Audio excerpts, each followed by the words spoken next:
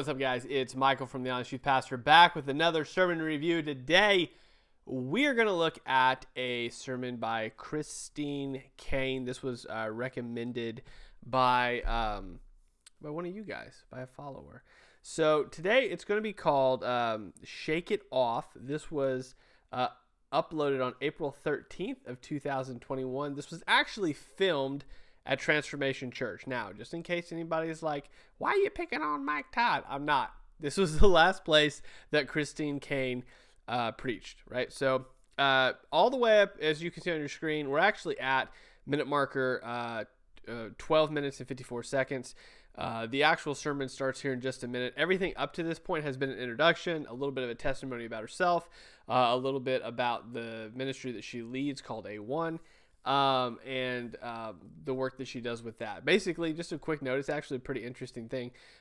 They help children that are trapped and been kidnapped into the sex trade industry. They help them escape. That's the whole ministry. So she talks about it a little bit in the sermon here, so you kind of get a glimpse of it, but that's what she's talked about all the way up till about minute marker 13. So that's why we're starting right here in this sermon. If you want to watch the whole thing without my commentary, like always, link will be in the description below. And with that, before we start, one last caveat, in case this is your first sermon review, you've just found this YouTube channel from the Instagram, maybe somebody passed this along to you, let me tell you why we do this, right? We're not just doing this to be like, hey, let's look how good or bad Caine is at preaching. What we want to do with these sermon reviews, and if you watch any of the other ones, the same thing's true of them. We want to look at this sermon and say, hey, what are the good things? What are the bad things? What are the red flags? What are the concerning things? What are the really good things? And say, hey, how can we discern what is a good sermon and what is not a good sermon based on a couple things? Is the gospel preached? Is exegetical work done as far as is the text looked at? We look at the word usage. We look at what's being said. We look at application, all of those things.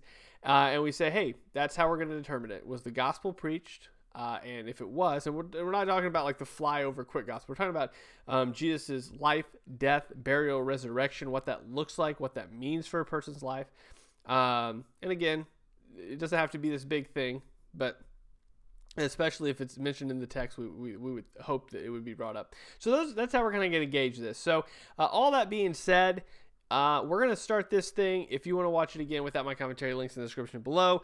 Also, the audio podcast link for this will be in the description below as well, in case you don't want to watch it, you just want to listen to it. All that's cool. Thank you guys for hanging out with me for this next hour and something. Let's get into it.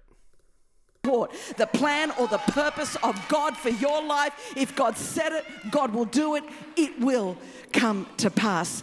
On that note, I want you to turn with me to the book of Acts, chapter 27. We're going to read a lot of Bible because this is a Bible-believing church. I love that about this house. You are a very well-taught house. Can I just say, in preparation, I watched every one of the videos of Crazy Faith. If you haven't watched them, you need to watch them and get saved because they are just unbelievable.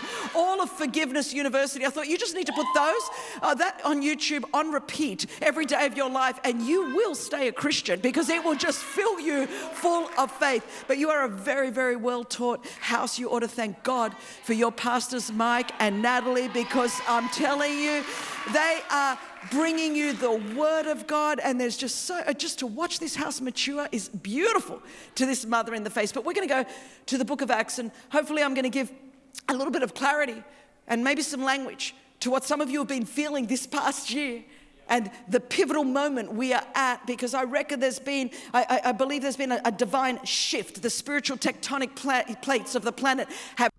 All right, so there's a couple things. Last week when we watched Perry Noble's sermon, I talked about how he talked about seasons, and that's kind of a buzzword depending on what denomination you're part of or church you're part of. Shift is kind of a buzzword too. Again, it just kind of depends on what, maybe you hear it a lot, maybe you don't. It all really depends on kind of what stream your denomination is in, if it's used a lot, maybe even what kind of podcasts or sermons or books your pastor reads. That's going to influence a lot as well.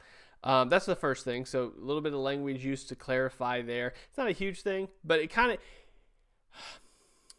when you listen to a lot of sermons, I don't know if you do or if you don't, I listen to a ton. And when you do, you start kind of picking up these little things.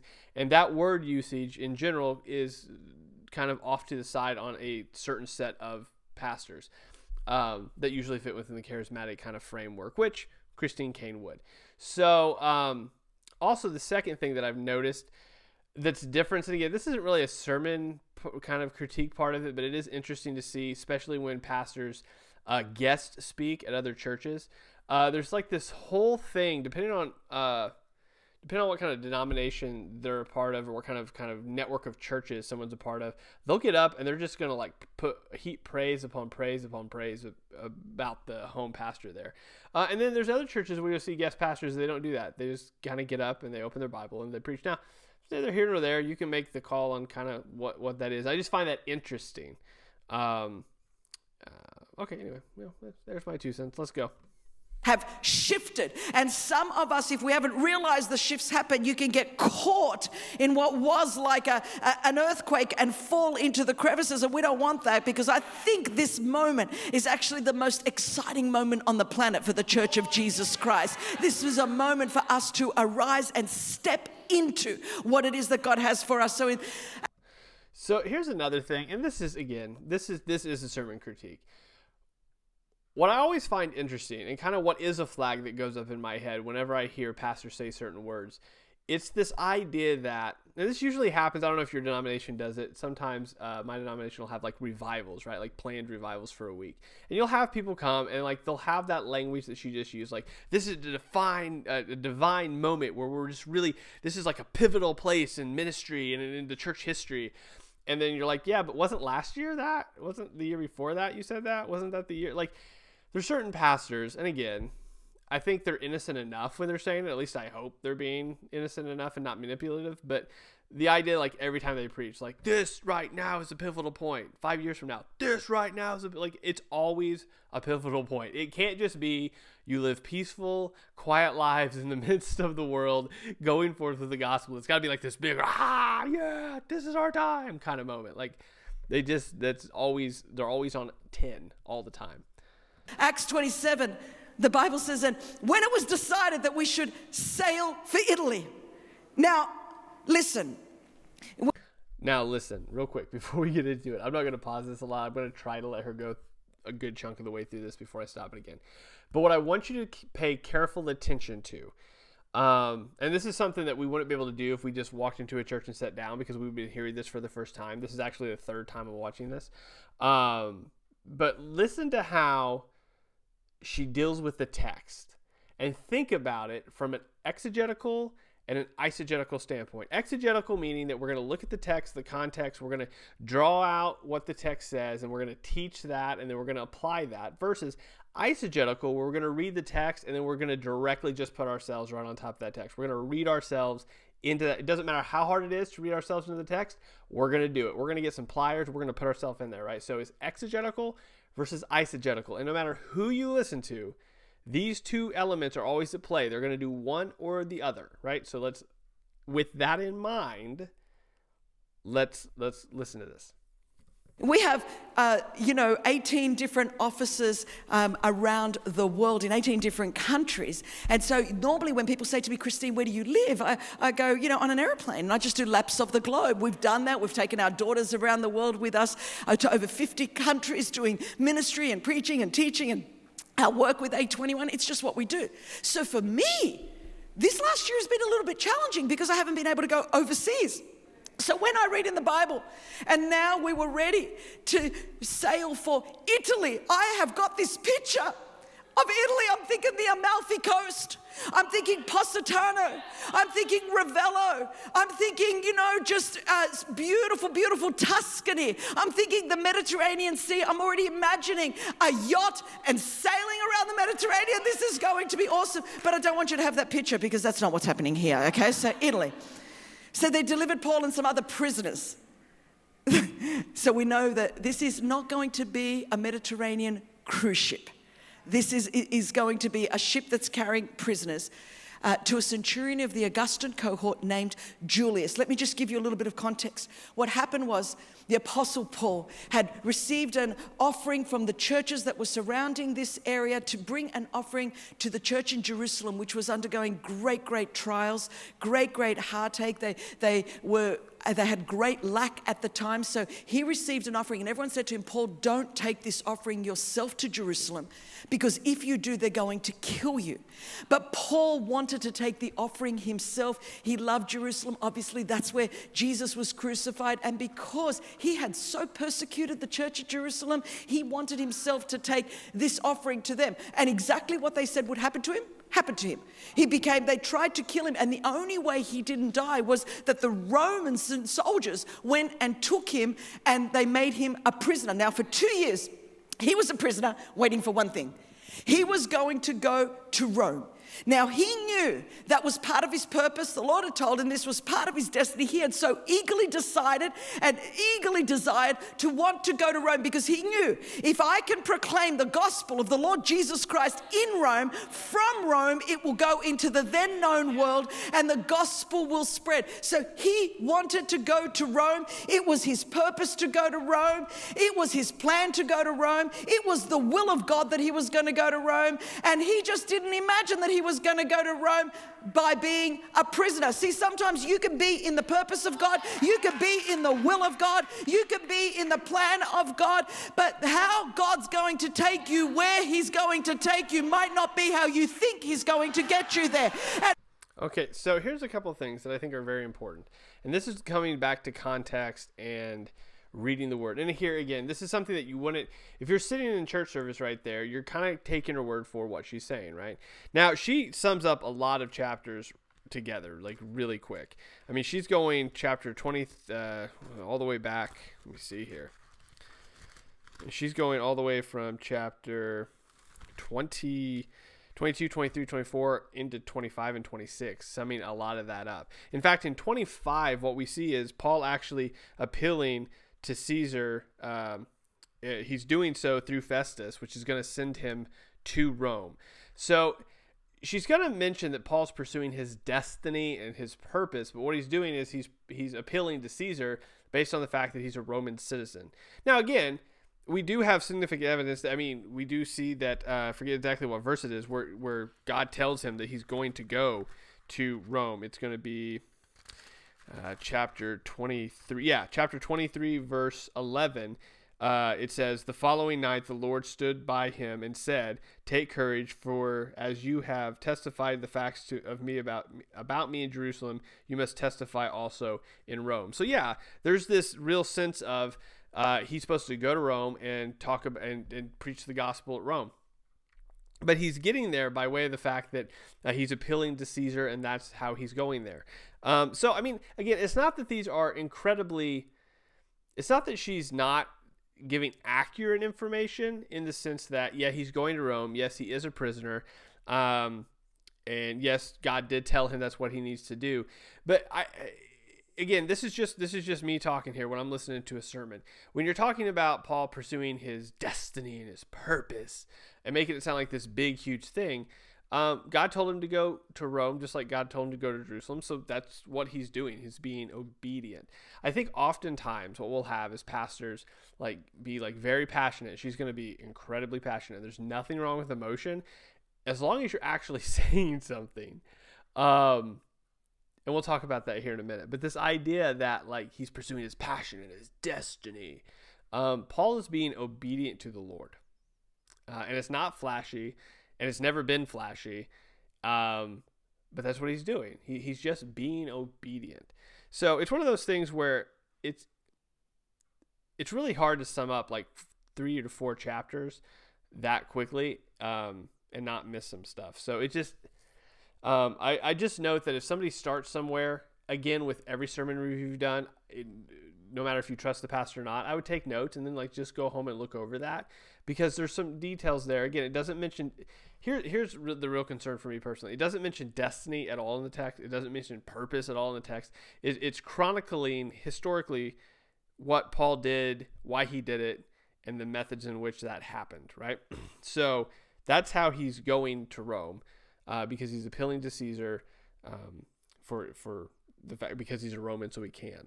So let's keep going. And oftentimes you think God has changed his mind because your circumstances have changed. Paul knew he was going to go to Rome, but he was going to get there by being a prisoner. So now we're on there and he goes through.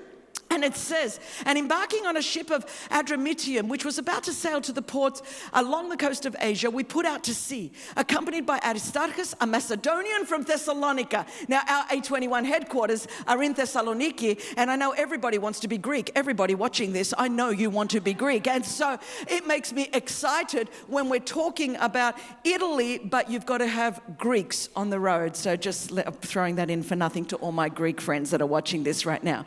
And the Bible goes on, it says, the next day we put in at Sidon, and Julius treated Paul kindly and gave him leave to go to his friends and be cared for. Favor is quite amazing. Favor means that you can be a prisoner, and that the person that is in charge of you as a prisoner trusts you so much that he gives you leave to go and stay with your friends and be cared for. And putting out to sea from there, we sailed under the lee of Cyprus because the winds were against us. I want you to get this. Paul is on track with destiny. Paul is going to his purpose. He's getting there as a prisoner, and right at the outset, right from the beginning, what does the scripture tell us? It says the winds were against us. Sounds like March 2020, doesn't it? It's like we had our plans. We all had our purpose. This was what's going to happen with my business. This is what's going to happen in that relationship. This is what's going to happen with that course of study. We had started, man. We had heard from God. This was the will of God. This was the purpose of God. And we started, and whoa, feels like the winds are against us. Okay, so a couple of things here. I let that play for a minute because I wanted you to kind of hear her first thought as she thought this out, right? So we have to understand, and this is let me break this down real quick because this is going to apply to the rest of the sermon review as we watch her. There's exegetical work and there's eisegetical work. Exegetical work is looking at the type of literature you're looking at. So whether it be wisdom literature, psalms and poetry, narrative, prophecy. So there's a whole bunch of, there's some figurative even in there as far as wisdom literature goes. So you have to account for that, first of all. You have to then account for context and what's happening, why it's happening. And then you look at the circumstances and say, what are we looking at, and what does it show us about who God is and how he deals with this people, and then apply it, right? Now, what we're doing automatically from the set, we're completely ignoring the fact that Luke is writing a detailed historical account, right? And that's important to note, because if you don't note that, then you're going to deal with it incorrectly. If you don't note that that's what he's doing, you're going to handle it wrong. So if we go all the way back to Acts chapter 1, verse 1, in the first book, O Theophilus, I have dealt with all that Jesus began to do and teach until the day when he was taken up, after he had given commands through the Holy Spirit to the apostles who he had chosen. He presented himself alive to them after suffering by many proofs, appearing to them during 40 days and speaking about the kingdom of God. So he's doing this first book. That's the whole point of, he's talking about the Gospel of Luke. Now we're going in here into Acts with this continuation of this account. So this is what we're looking at. So where does it exactly say that here? I'm sorry. I know it has it here. Oh, he just goes right into the account in chapter 1. The idea that this is an account, right? This is what we're looking at. This is a historical account. So as we're going through Acts, we're looking at this historical account.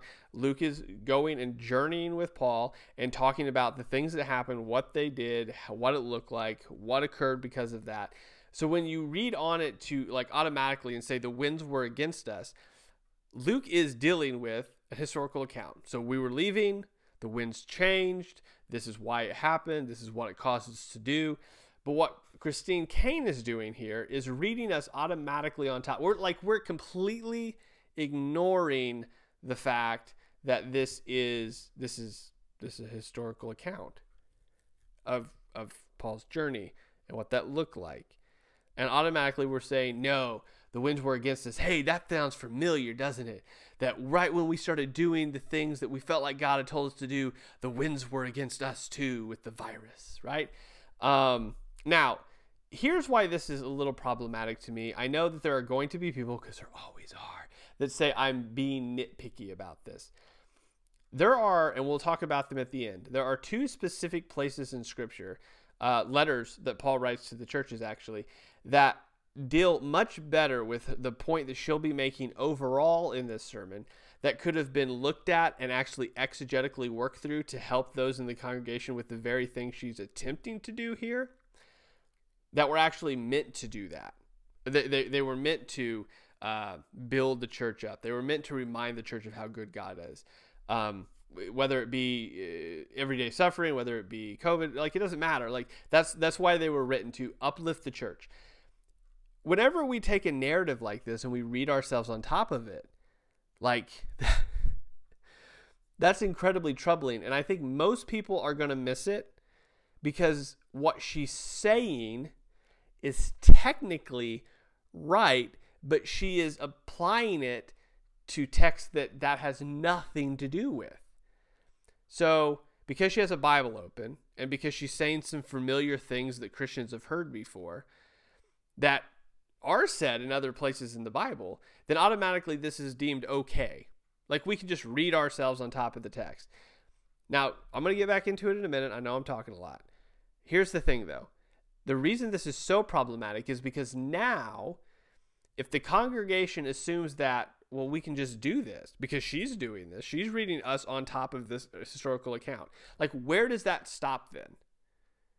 Like, you could literally, like, the best example of this is when people are like, David is your debt and the stone is faith, and you're throwing your stone of faith at David and you're Goliath, right? That's the classic rendition of this. It's just rehashed here, to where now you're Paul, you're on a boat, and the winds of whatever adversity turn against you, right? I mean, it's the same formula in a different way. And it's disingenuous to the text. This is not what the text is for. It's a historical account. We can learn a ton from this when done correctly. So I'm going to let her talk for 5-10 more minutes, and we'll relook and I just want you to listen for that. See if you can hear anything exegetically happening, or rather, are we just continually reading ourselves on top of this text over and over and over again? So we go on, and he says, and when we had sailed across the open sea along the coast of Sicilia and Pamphylia, we came to Myra and Lycia. There the centurion found a ship of Alexandria sailing for Italy and put us on board. We sailed slowly for a number of days and arrived with difficulty off Cnidus. Okay, so, man, we started on this epic journey in the purpose of God, in the will of God, and suddenly the winds were against us. Now we're told that there was difficulty. So now we've gone from March 2020 to April 2020. I mean, it started off with, gee, it feels like the winds are against us. Then it sort of got difficult. And the wind did not allow us to go farther. We sailed under the lee of Crete off Salmon, coasting along it with difficulty. Oh, now we're in May. So we thought it was just winds against us. Then it got difficult. Then it got even more difficult, and we didn't even believe this. We came to a place called Fair Havens, which was the city of Lycia. Since much time had passed. Whoa, you mean it? Okay, so I'm sorry, I didn't let her talk for 10 minutes. I just pick out what she's choosing to emphasize here to make a point that's not actually there. So just as an example, okay, if we go to verse 8, it says this: coasting along with difficulty, we came to a place called Fairhaven, near a city called Lycia. I'm sorry, I actually meant to read verse 7, but we'll go with verse 8 because you can do it with verse 8 too. Coasting along with difficulties, we came to a place called Fair Havens. She could have easily said, have you ever been sailing along this year in March and you found it very difficult? And then you came upon a place that was your Fair Haven. Have you done that this year? I think we've all done this year, where we've been selling and it's just been difficult, but we come across a place called Fair Haven. Amen. Right? I mean, anyone could do. I mean, this is like year one college student, where you're reading everything on top of this. It's crazy. Let's keep going. It wasn't just a day of difficulty. It wasn't just 2 days of difficulty. And the voyage was now dangerous. What do you mean just happened, Christine? You mean we've now gone to June lockdown and July lockdown, and it's now dangerous. I mean, we thought it was hard when the winds were against us in March, and then in April it got even more difficult, and in May it got even more difficult, and now we are in dangerous terrain. He goes on, because even the fast was already over. And right here, the fast, of course, is the Day of Atonement. So now we are in the September, October. We're getting into that season after the Day of Atonement. And so if you've ever been in the Mediterranean or the Ionian or the Aegean Sea at this time of the year, and we're often in this region of the world during this time, it's not a time to be out on the Mediterranean Sea. In fact, we had a rescue in this region where 2 girls were literally rescued. We had to send in someone that went and took them late at night and brought them across. It was so dangerous. I mean, they were being rocked side to side. The winds were up, the waves were up. I don't want you to be thinking like a nice little summer storm. I want you to be thinking like Category 5 hurricane. I want you to be thinking that this is like intense. And so Scripture gives us that detail. This is after the fast. This is after the Day of Atonement. He goes on and says, the fast was already over. Paul advised them, "Sir, I perceive that the voyage will be with injury and much loss, not only of the cargo and the ship, but also of our lives." Just in case you needed some encouragement today, I'm so glad that you came in. And the Bible goes on and says, on the chance that somehow they could, and because the harbor was not suitable to spend the winter in, the majority decided to put out to sea from there. The majority. I just want you to know that the majority is not always right. The majority doesn't always make the best call, but there's the majority here. The majority said we're going to go out to sea, on the chance that somehow they could reach Phoenix, a harbour of Crete, facing both southwest and northwest, and spend the winter there. Now when the south wind blew gently, supposing they had obtained their purpose, they weighed anchor and sailed along Crete, close to the shore. But soon a tempestuous wind called the northeaster struck down from the land. Yeah, I mean, you can Google this. The northeaster, this is where we're talking a full-on hurricane-style wind. It came in off the land. This is now so serious that when the ship was caught and could not face the wind, we gave way to it and we were driven along. Now we're in August and September and October, and we don't know where we're going with all this. We're just driven along. That has literally no connection at all to like what's happening in the actual text. Like, I just want you to see, like, it's not that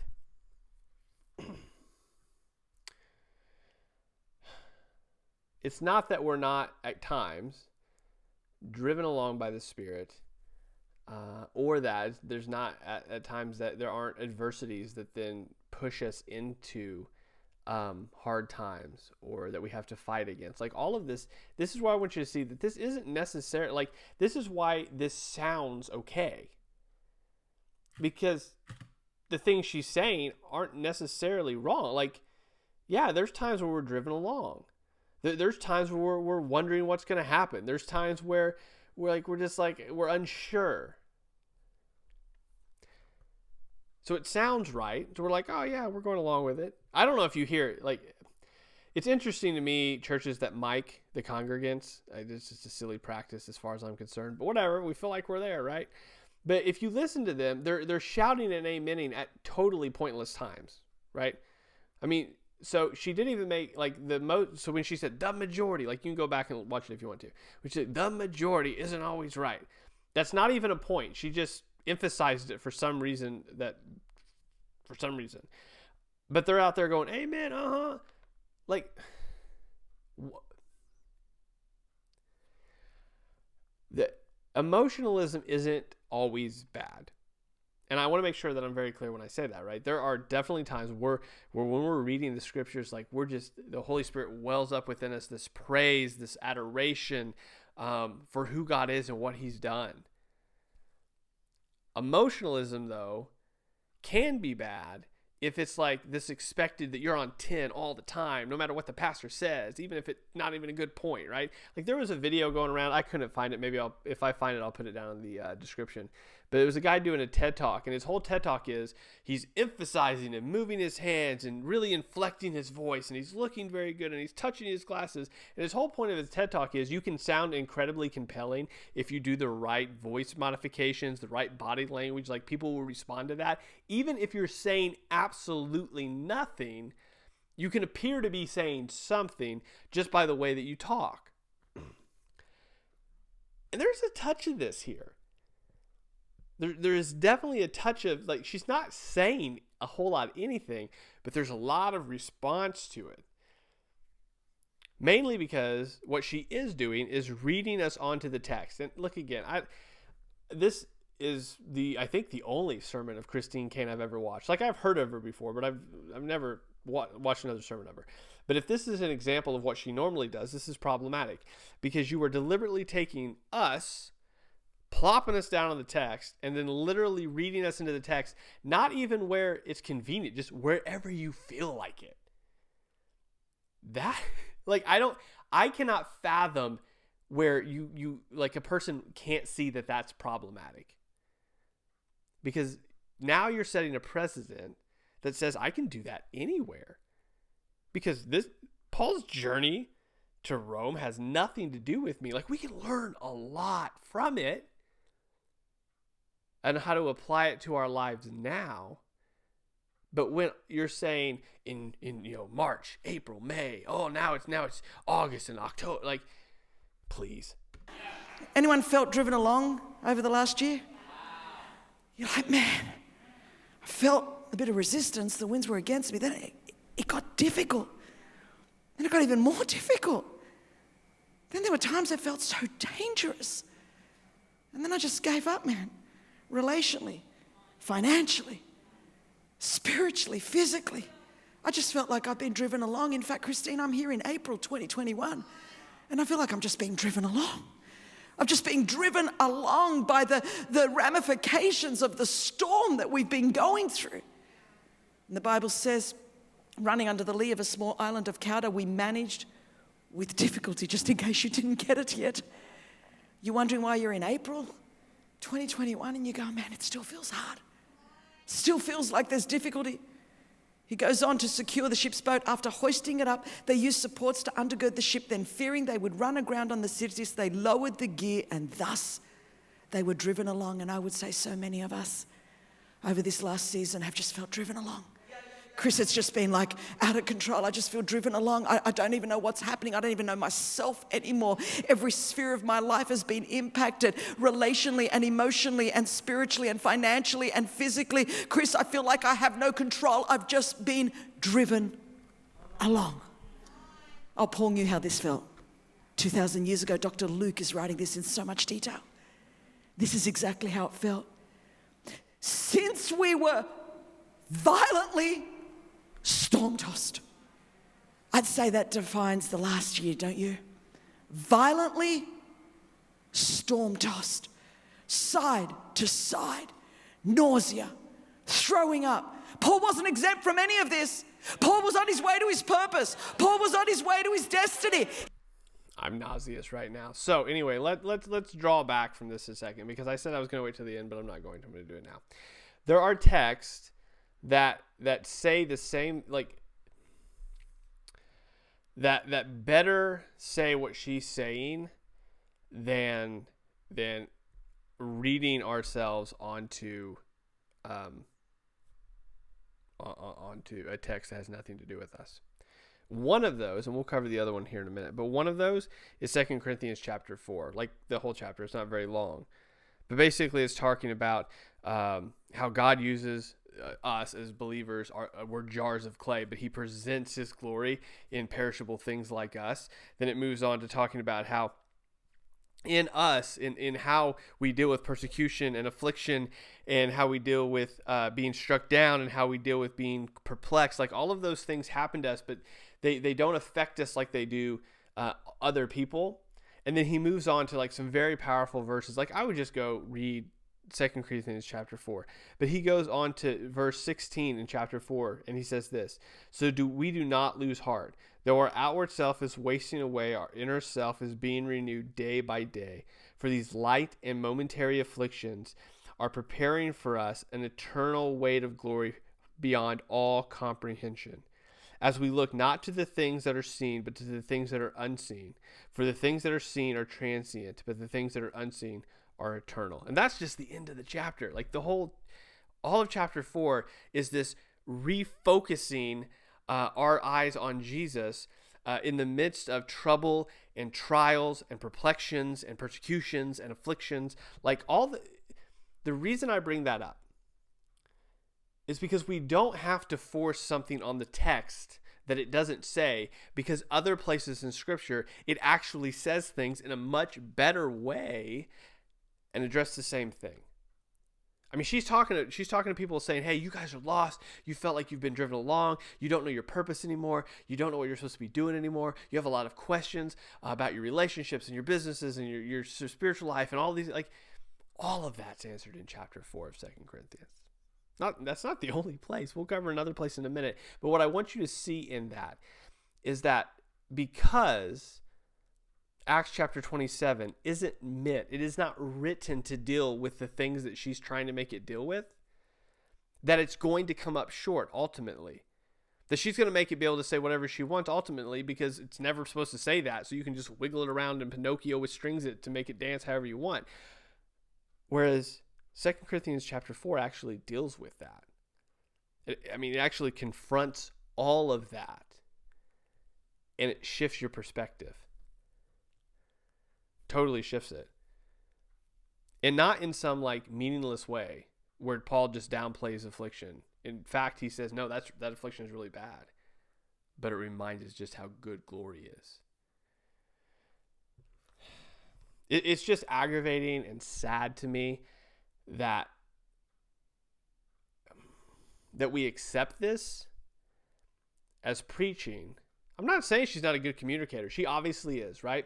Lots of books, lots of speaking engagements, lots of people like her. I get it. Like, and again, also one thing I think I should note in case anybody has any questions, I'm not saying she's not a believer, doesn't love Jesus. I'm not questioning her heart at all. I'm just saying there are certain qualifications to be a pastor, a couple of which she does not meet. One of those being be able to divide the word rightly, teach it to other believers.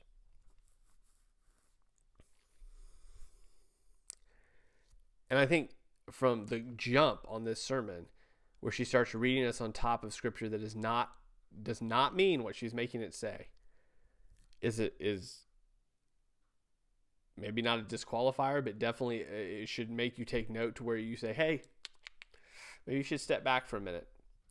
Maybe you should get a little bit more discipleship, mentorship in this area. I'm not saying that I'm at a level, I'm not even saying look, this is not a comparison, right? This is just saying, look at this. That's not what Acts chapter 27 is about. And it's nonsensical to say that this is an appropriate sermon for this text. It's not even close. Not even close.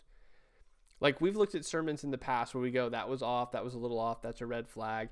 That wasn't interpreted probably entirely correctly historically. Like, there's little things like that where they at least stick with the text and read us into like bits and pieces of it. This is just a blanket of our last year in 2020, just right over Acts chapter 27, indiscriminately. Like, it just throw it over there and we're going to pick what we want to emphasize. He felt the same nausea as everyone else. He felt the same wind as everyone else. He felt the same storm as everyone else. Some of us have thought, God, could you not have taken us out of this storm? He's like, no, I'm with you in it. It's okay. I know you're feeling it. Now they're violently storm-tossed. Violently. Some of you feel exactly like that. Chris, it's been brutal this year. Chris, it's been brutal. I feel violently storm-tossed. He goes on, they began the next day to jettison the cargo. You have to understand, this is a cargo ship. So now they have to throw overboard all of their economic provision. Because see, they were going to take the cargo to the next place, and that's what was going to be sold, and that's what would have been their means of income. Some of you have felt this past year, I've just had to jettison everything overboard. Chris, I thought this promotion was coming, but man, with all the pandemic, things have just changed. Chris, I started this business enterprise, and I thought it was going to happen, and I feel like I've just had to throw everything overboard. Some of you have been feeling that your means of provision is exactly what has been thrown overboard over this last time. And the Bible goes on and says, when neither sun nor stars appeared for many days, when neither sun nor stars appeared for many days, and no small tempest lay on us, all hope of our being saved was at last abandoned. All hope. You think, Christine, why would all hope be gone? Because sun and moon had not appeared. It was pitch black. They couldn't see the stars. They couldn't see the sun. They couldn't see the moon. This might not seem like a big deal to us because we have GPSs in 2021. But back in these days, the GPS was the sun. The GPS was the moon. The GPS was the stars. It's pitch black and they can't see and there's no direction and there's no compass. Anyone felt this year, God, where are you? Where did you go? Where did you go, God? God, I don't feel like there's any compass. I don't feel like there's any direction. God. Okay, so do you see, and again, I'm just going to keep rehashing this because I feel like it's important, because there's going to be people that watch this and go, you know, hey, Michael, you're just being really, really nitpicky. But what we're looking at here is specifically the fact that they can't see anything at night, that there's no stars, there's no guidance system. Again, historically looking at this, basically a picture is being painted as they're lost. They don't know what's going on. They don't even know where to go. So as far as being on a ship, that is incredibly dangerous, which is why shortly after that, they lose hope. They're done. They figure this is death. And there's a lot to be said in that as well if we're preaching through this passage. But we take the not being able to see the sun, not being able to see the stars, and then we just jettison it out of context and go, hey, we felt like that, didn't we, last year? Where we didn't know where to go. We didn't know where to turn. Where are you, God? What happened? Again, other text, right? I mean, 2 Corinthians chapter 4 is one example. Answers that question. It asks and answers that question. Because it was meant to. But we're not getting that sense here from this text. Why? Because this text was never meant to ask or answer that question. It wasn't. That's not the purpose of what's happening here. And when you make the text say something, or you put the weight of the text, weight on the text to bear a burden it was never meant to carry, two things happen. One, you're just going to make something up. Or two, you're going to make people go like, that's what? It's not there. Like, I don't see what you're saying. Like, I guess if you really twist it. So it's either you're going to have to make it up to force the point on a place that it's not, or you're going to inadvertently have people lose a little bit of confidence in what the Bible says. Because they're going to look at it and they're going to say, I guess, but you're really having to push for that point. Both are bad options. But because she's saying it in a very, again, emotion is not bad. Okay? But it can be used in a way, either intentionally or unintentionally, to set a tone for the listener, in which you're not really saying anything, but because of the crack in your voice or the crying, again, it could be totally genuine. Maybe you're you're genuinely trying to put forth a point here. Now the congregation is on board with you, emotionally tied to something that's not in the text. And that's one of the things we're looking at here, right? Is the gospel preached? is the text properly looked at and taught? It's a big old no right now. God, I'm being hit on every side. Financially and emotionally and relationally and spiritually. God, I can't even see ahead of me anymore. Anyone felt like you've lost your compass and all hope is gone? Paul despaired. He was on track with his purpose. Some of you are like, but Chris, I didn't even do anything. I was on track with my purpose. I committed to church and committed to the word. So we're tying this back in. I want you to hear what she's saying here. This is very much like the last sermon review we did on Perry Stone, where but I did this, God, and I did this, God, and I did this, God. Why is this happening? Because I did this. Like, it's tying my good works, my doing something, then elicits a return from God.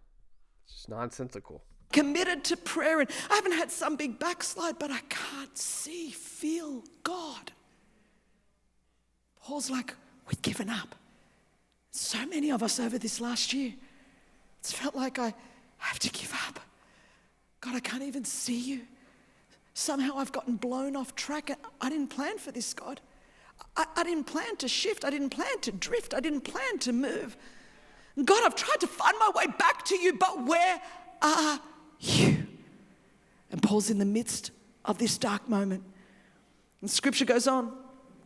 Since they had been without food for a long time, Paul stood up among them and said, man, you should have listened to me. I love the humility of the Apostle Paul, I just have to say.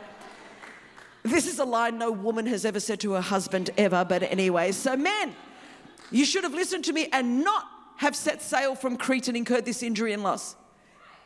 Some of you feel that. Chris, I've gotten here because it's my fault. Chris, I've messed up. I did what the Lord told me not to do. I went where the Lord told me not to go. I watched what the Lord told me not to watch. I hung out with people that the Lord told me not to hang out with, and you think you've blown it and you think it's over because you brought yourself here. Others feel that somehow they got here and didn't bring themselves here. But I'm here to give you good news today. Whether you think you've brought yourself here or whether the enemy brought you here, I want you to know that God is with you right here. He has not left you. He has not forsaken you. He is with you. He goes on and he says, yet now I urge you to take heart. I'm here today at Transformation Nation because I'm here to urge you to take heart. Oh, I know it's been a challenging year. I know it's been a hard year, but take heart. He goes on, for there will be no loss of life among you, but only of the ship. All right, so let's just strap on your seatbelts here.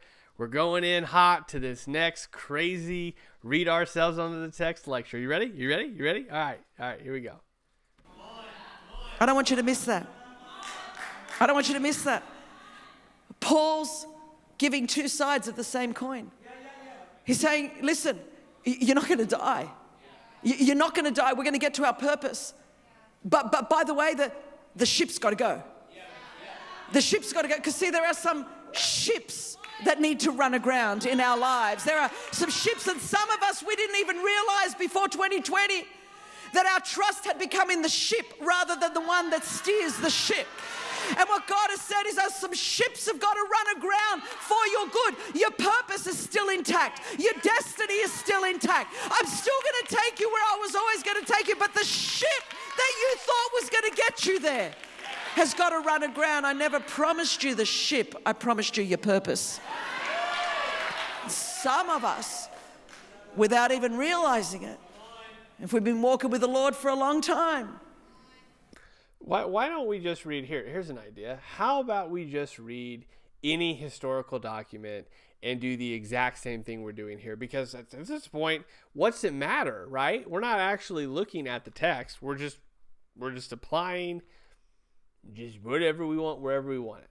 Okay, and it happens to be Paul, and it happens to be him going to Rome, and it happens to be the fact that he's going to go preach the gospel. So we'll tie in some of that there. But you You could do the Lord of the Rings, read the Lord of the Rings, and just do the same thing she's doing here. Do you understand that this is not the way that you preach this text? I mean, I'm not trying to be overly harsh here. I'm just trying to help you see that this text is blanketed with just reading us on top of it over and over and over again, and emotionally tying us to places that the text isn't trying to do that to. And the questions she is asking do have answers in Scripture, just not here in Acts 27. So now what happens is two things occur. So one, we assume that we can do this with any text, right? So let's just go. The Old Testament is just, that's just like a ripe, fertile ground for preachers like this. They'll go back and look at any narrative and read us on top of that narrative, right? Then, if that's not the worst part of it, too, there's this idea that, like, if you read this and you don't see this in that text, then all of a sudden you're like you're a junior varsity Christian, because you don't see that in the text, because you're reading it and you're going, oh, I don't know where she's getting it, but she's getting it there. And woo, yeah, go Christine Caine. Tell us how awesome. I mean, it's a whole different level. Like, we've covered a lot of pastors and a lot of sermons up to this point on this channel, looking at sermon reviews, but it's never been this blatant. Like, we've had, it's been bad. And then we've had some really good ones too. Unfortunately, those are harder to remember, and people don't watch them as much because they don't find them as interesting, unfortunately. Because I'm telling you, you go back, there are some pastors we've covered that have done fantastic jobs on text. This is just problematic all over the place. We're not even we have so much more to cover that it's painful to even go forward at this point, because we know it's just going to be rinse and repeat for the whole rest of this chapter. All right, guys, let's go. Here we go. We trusted the ship more than the Savior. And some of us have been thrown overboard from the ship to remember that it always was Jesus, always will be Jesus. I didn't get here because I built some organization. I didn't get here because we've got a structure. The same Jesus that was with that unnamed, unwanted kid in the hospital is the same Jesus that's with me. The same Jesus that brought me here is the same Jesus that will take me there. A system doesn't bring you here. A structure doesn't bring you here. A person doesn't bring you here. Jesus is the one that takes us to our destiny. Jesus is the one that we are running towards. We fix our eyes on Jesus. He is the author of our faith. He is the finisher of our faith. And some of us have been reminded this last year that it's Jesus. It's Jesus. It says, but the ship must run aground. Some of you had some.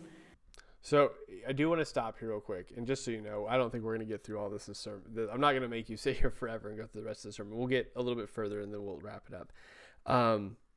Again, if you want the full context, you can check down in the description below, but it's going to be pointless to go through this whole thing. But I want you to note here, she did mention Jesus. There is none in this sermon about sin and repentance and fall. Like, it's assumed that if you're hearing this, then you know Jesus. It's assumed that. So now, with that assumption already there's no call to repentance. There's no call to come to Jesus. It's the assumption that Jesus is the one that brought you here. He's the one that author and finisher of your faith. He's all of the keywords are there, assuming that you already know who Jesus is. That you've already repented, you've already believed, you've already confessed, you've already sought, you're in the process of sanctification. Like, none of that is said. Like, it seems to be assumed. And again, if she was approaching this in a way that says that church is for the believers to edify and to build up, and to also convict and to do those sorts of things, and then to send the believers out into the world to disciple and to preach the gospel, then good and fine. But she's made it well aware, we may get to it or not, that this is going out to millions of people. So to blanket assume that millions of people know who Jesus is, that have recognize their sin, have repented. I mean, just at the time that I have this pulled up, there are 53,000 people that have seen this sermon. To assume that all of those people know who Jesus is a bit crazy to me. Anyway, let's keep going. Ships that had to run aground. The Bible goes on, and he says, "For this very night there stood before me an angel of the God to whom I belong and whom I worship." I want you to know, when Paul's saying this, he's not saying this when the storm is over. He's not saying this when he's no longer feeling nauseous. He's not saying this when he's no longer throwing up overboard. No, in the midst of the storm, in the midst of it, he's saying, oh, let's just have a praise break right now. Let me just tell you about this God that I worship. Let me just tell you about this God that I serve. See, I wonder, when we go to our offices and we go to our jobs and we're around all of our other friends, do they know that there's even a God that we serve in the midst of a pandemic? A God that we serve in the midst of a storm. See, some of us, we wait till after the storm to begin to give praise to God and declare our faithfulness and fidelity and our commitment to God. But he's saying, while you're throwing up overboard, metaphorically speaking, could you still talk about the God that you serve? Could you still talk about the God that you serve? And see, some of us, we need this confidence that Paul had in the midst of the storm to say, let me tell you about this God that I worship. See, our world's out of control. Church, our world is out of control. Our world is cray-cray. It's lost its mind. And one of the greatest witnesses that we can be as the Church of Jesus Christ in this hour is to hold our peace and continue to praise our God and worship our King. And go, look, I don't understand what's going on either, man. I'm throwing up just like you are. I'm feeling the violent storm toss. But in the midst of it all, can I just talk to you about this God that I serve? About this God? So it's crazy to me that what she's saying lines up, very well with 2 Corinthians chapter 4. Because she's talking about we hold our peace, right, in the midst of the storm, that other people see it. A huge part of the beginning of chapter 4 is about us, how we carry that weight of adversity, how we carry that weight of perplexion, how we carry that weight of persecution. Like, how we carry it demonstrates who we serve. It demonstrates who we have our faith in. Like I said, what she's saying isn't going to set off any alarm bells with anybody, because what she's saying is said elsewhere in Scripture, but it's not said here. So the dilemma comes up, I suppose, for those that watch the sermon. Do they go, well, it's a wash then? Because technically she's saying things that are from the Bible, even if she's referencing them in the wrong place. And you have to then determine, is that a good way to preach? Or is that a poor way to preach? I don't want to say it's manipulative, but it's obviously not helpful in my perspective, because why don't you just go to that text then? Another text, just to reference here real quick, is Romans chapter 8, starting at verse 16. So it says this: "For I consider that the sufferings of this present time are not worth comparing to the glory that is to be revealed to us. For the creation awaits with eager longing for the revealing of the sons of God. For the creation was subjected to futility, not willingly, but because of him who subjected it, in hope that the creation itself will be set free from its bondage to corruption and obtain the freedom of the glory of the children of God. For we know that the whole creation has been groaning together in the pains of childbirth until now. And not only the creation, but we ourselves who have the first fruits of the Spirit, groan inwardly as we wait eagerly for the adoption as sons and the redemption of our bodies. For it is in this hope we are saved. Now, hope that is seen is not hope, for who hopes for the things that he sees? But if we hope for the things that we do not see, we wait for it with patience." And it goes on to say a whole lot more. It's super powerful stuff. The idea here, though, is that Paul's referring to this future glory. So we don't, the things we're going through, when we have the perspective of Jesus, pale in comparison to what we know he has promised for us, right? The Bible, and this is the Bible, there's places where it says this all throughout. This is just two examples from Paul's epistles, one in Romans, one to 2 Corinthians, to the Corinthians.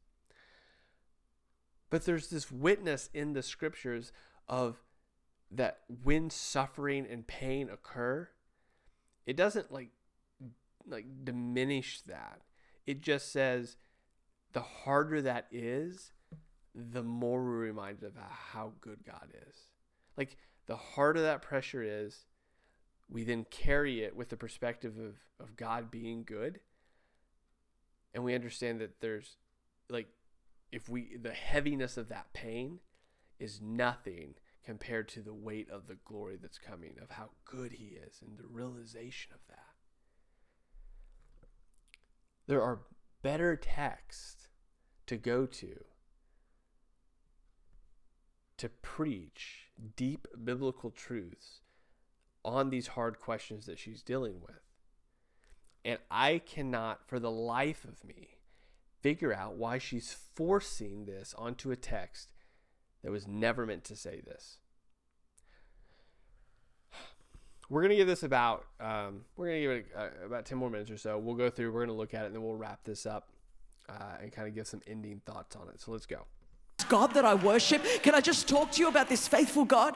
But he's declaring this faithful God, and he goes on, for this very night, there stood before me an angel of the God to whom I belong and I worship. And he said, do not be afraid. He didn't say, do not be nauseous or seasick. Because most of what we're feeling over the last year is actually not sickness, it's fear. It's fear. It's fear that's taking more people out than anything else. It's fear that the enemy has unleashed across the earth. Now, it's manifested itself in so many different spheres, but it's fear. So he says, Paul, do not be afraid. Paul, you must stand before Caesar. You must. I want you to get that, Paul. You must. Because see, that's your purpose. That's your destiny. That's the prophetic word over your life. You must. Let me just tell you, when the pandemic all started last year, first thing I did, I went and got all of my prayer journals and prophecy journals from 1989 when I first came to the Lord. And I have 20, well, that's how old I am. Most of you weren't even born then, but that's okay. There was a millennium called the last one. And so 1989. So I had 30 years of prophetic words and journals. And I had at the time, my daughter was 18 and 14. I said, girls, sit down. This is okay. Because I want to show you something, girls. I want to show you. I don't know what's going to happen with this pandemic. I don't know what's going to happen with the economy tanking. I don't know what's going to happen with life and the ministry. But I need you to see this. I need you to see what the Lord spoke to me in 1989. And I need you to see the prophetic words that were spoken over my life in 1994. And I need you to see the prophetic words in 2010. And I want you to know this, girl. I don't know what's going on ahead of me, but I've got a promise. I might not be able to see, but I've got a promise. So in the midst of the storm, what I hang on to is the word of God. In the midst of the storm, I hang on to the promise of God. And I say, girls, the same God that prophesied this over me in 1989 and 1990 and 1991 and 92 and 93 and 94, that same God is with us now. And I want you to know, girls, there's certain prophetic words that haven't come to pass yet. Oh, no, your mother must. And once you've got your must from God, I don't care what's coming in over the news. I don't care what's going on in the world around. I can see it, but it doesn't move me. Oh, I can feel it, and I feel nauseous like everyone else. I might even be throwing overboard like everybody else, but I must stand before Caesar. Must. I don't know what your must is. Some of you have forgotten your must. Some of you have forgotten the word that God has spoken over your life. Some of you have forgotten the promise of God over your marriage, the promise of God over your children, the promise of God over your future, the promise of God over your finances, the promise of God over your health. And I'm here to declare and decree to you today, you must. So what she's doing, I mean, I wanted to let her finish there. But if you're looking right at the text, this is Jesus coming to Paul and telling Paul, in what seems to be a very audible way, what Paul's going to do. And this is what Paul is telling the rest of the crew. Like, this is what happened to me. This is what occurred. She's taking that text here and then applying it to us, seeming seeming to say that God has verbally spoken something to her about something she has to do, or at the very least had someone else speak that over her, and then she's taking that as a direct promise. I mean, again, depending on what denomination you're part of, depending on, you may be totally cool with that. But then she applies it to literally everything: your finances, your marriage, your kids. She's taking words that we find in chapter 27, verse 24. And he says, 23. For that very night stood before me an angel of God, to whom I belong and whom I worship. And the angel said, do not be afraid, Paul. You must stand before Caesar, and behold, God has granted you all of those who sail with you. She's taking that verse directly spoken to Paul, which is pointing back to chapter 25, verses 9 and 11, in which the Lord told Paul to go to Rome. And she's saying that also applies to you. I mean, I don't know how else to say it. It doesn't apply to you. These are words directly spoken to Paul in correlation what was already spoken to him by the Lord, because the Lord says, I'm going to do what I told you I was going to do. So you're going to go there. We can believe that 100%, full confidence in that. But when you take that and say, the Lord has the Lord spoken to you like he spoke to Paul that you will go to Rome? I mean, it's a question you have to ask yourself, right? Let's keep going. If God said it, no pandemic can stop it. If God said it, no pandemic can stop it. He says, Paul, I know you're being violently storm-tossed, but you must. Transformation Nation, there's still a lot of must over your life. Still a lot of prophetic words that have got to come to pass. You must. And the greatest thing the church can do in this hour is hang on to the word of God. Hang on to the promise of God. Hang on to the purpose of God. God says you must. So he goes, you must stand before Caesar. And behold, God has granted you all those who sail with you. I've declared that to everyone in my orbit. Okay, man, stay close during this time because you're coming with me. You're coming with me. This favor, this blessing, oh no, stay in this orbit. Oh, we're going to feel the storm, but you're coming with me. You're coming with me, and we're going to get through to the other side because it's really got nothing to do with me. The same God that brought me here is the same God that's going to take me there. That's okay. He can still do this in this hour. So he goes on, and he says, so take heart, men, for I have faith in God that it will be exactly as it has been told. And I'm here to tell you that today.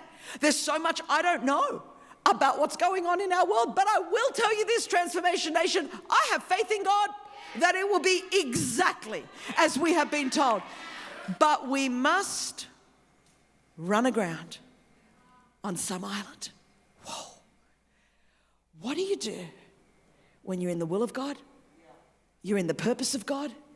You're being faithful to God. And God says, I'm going to get you to where I'm taking you. But there's a detour that you weren't planning for. We must run aground. Can we trust God to interrupt our plan with his purpose? Can we trust God even when we can't trace him in the middle of a storm? Some of us right now, God, I can't trace you. He says, I'm not asking you to trace me. Can you trust me? Can you trust me? And even if it doesn't make sense in the natural, some of us must run aground. So when the 14th night had come, and as we were being driven across the Adriatic Sea about midnight, the sailors suspected that they were nearing land. Now they're freaking out.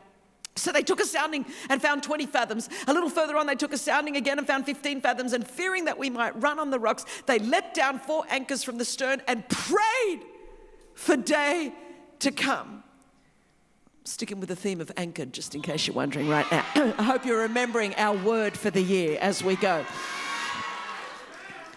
And as the sailors were seeking to escape from the ship and lowered the ship's boat into the sea under the pretense of laying out anchors from the bow, Paul said to the centurion and the soldiers, unless these men stay in the ship, you cannot be saved. I want to give someone a word right now. Some of you have been so violently storm-tossed. And all you've wanted to do is jump ship, man. I'm going to jump ship on this marriage. I'm going to jump ship on this church. I'm going to jump ship on this relationship. And I'm here to tell you, stay on the ship. It might not seem like it makes sense in the natural. The ship's about to run aground here. But Paul says the only way you're going to get saved is stay on the ship. All right, so let's wrap this up. Because it's just the same thing we're doing over and over again at this point. So a couple of things I want to note here as we wrap this up. One, you have to look. So when you're doing personal Bible study or when you're listening to a pastor preach a message, you have to look at the particular genre that this text is coming from. Is it poetic? Is it wisdom literature? Is it narrative? Is it an epistle that's being written, right? Is it apocalyptic? Like, what kind of literature is it? Because that is going to determine how you read it. It's going to determine how you look at the context, the wording, the allusions being made, all of it. So when you read a historical account, in a narrative historical account, and then you lay something on top of it, it's not supposed to be there, you're doing it incorrectly. Okay, no matter how passionately say it, no matter how much you emphasize certain words, like you're not doing it right. I don't know a single person I don't know anybody else that does it this way. We've covered a lot of pastors on this channel so far, and no one has done it just as blatantly obvious as this, where she just puts a blanket of eisegetical reading us into the text right on top of the text, and the text isn't even saying what she's saying it's saying.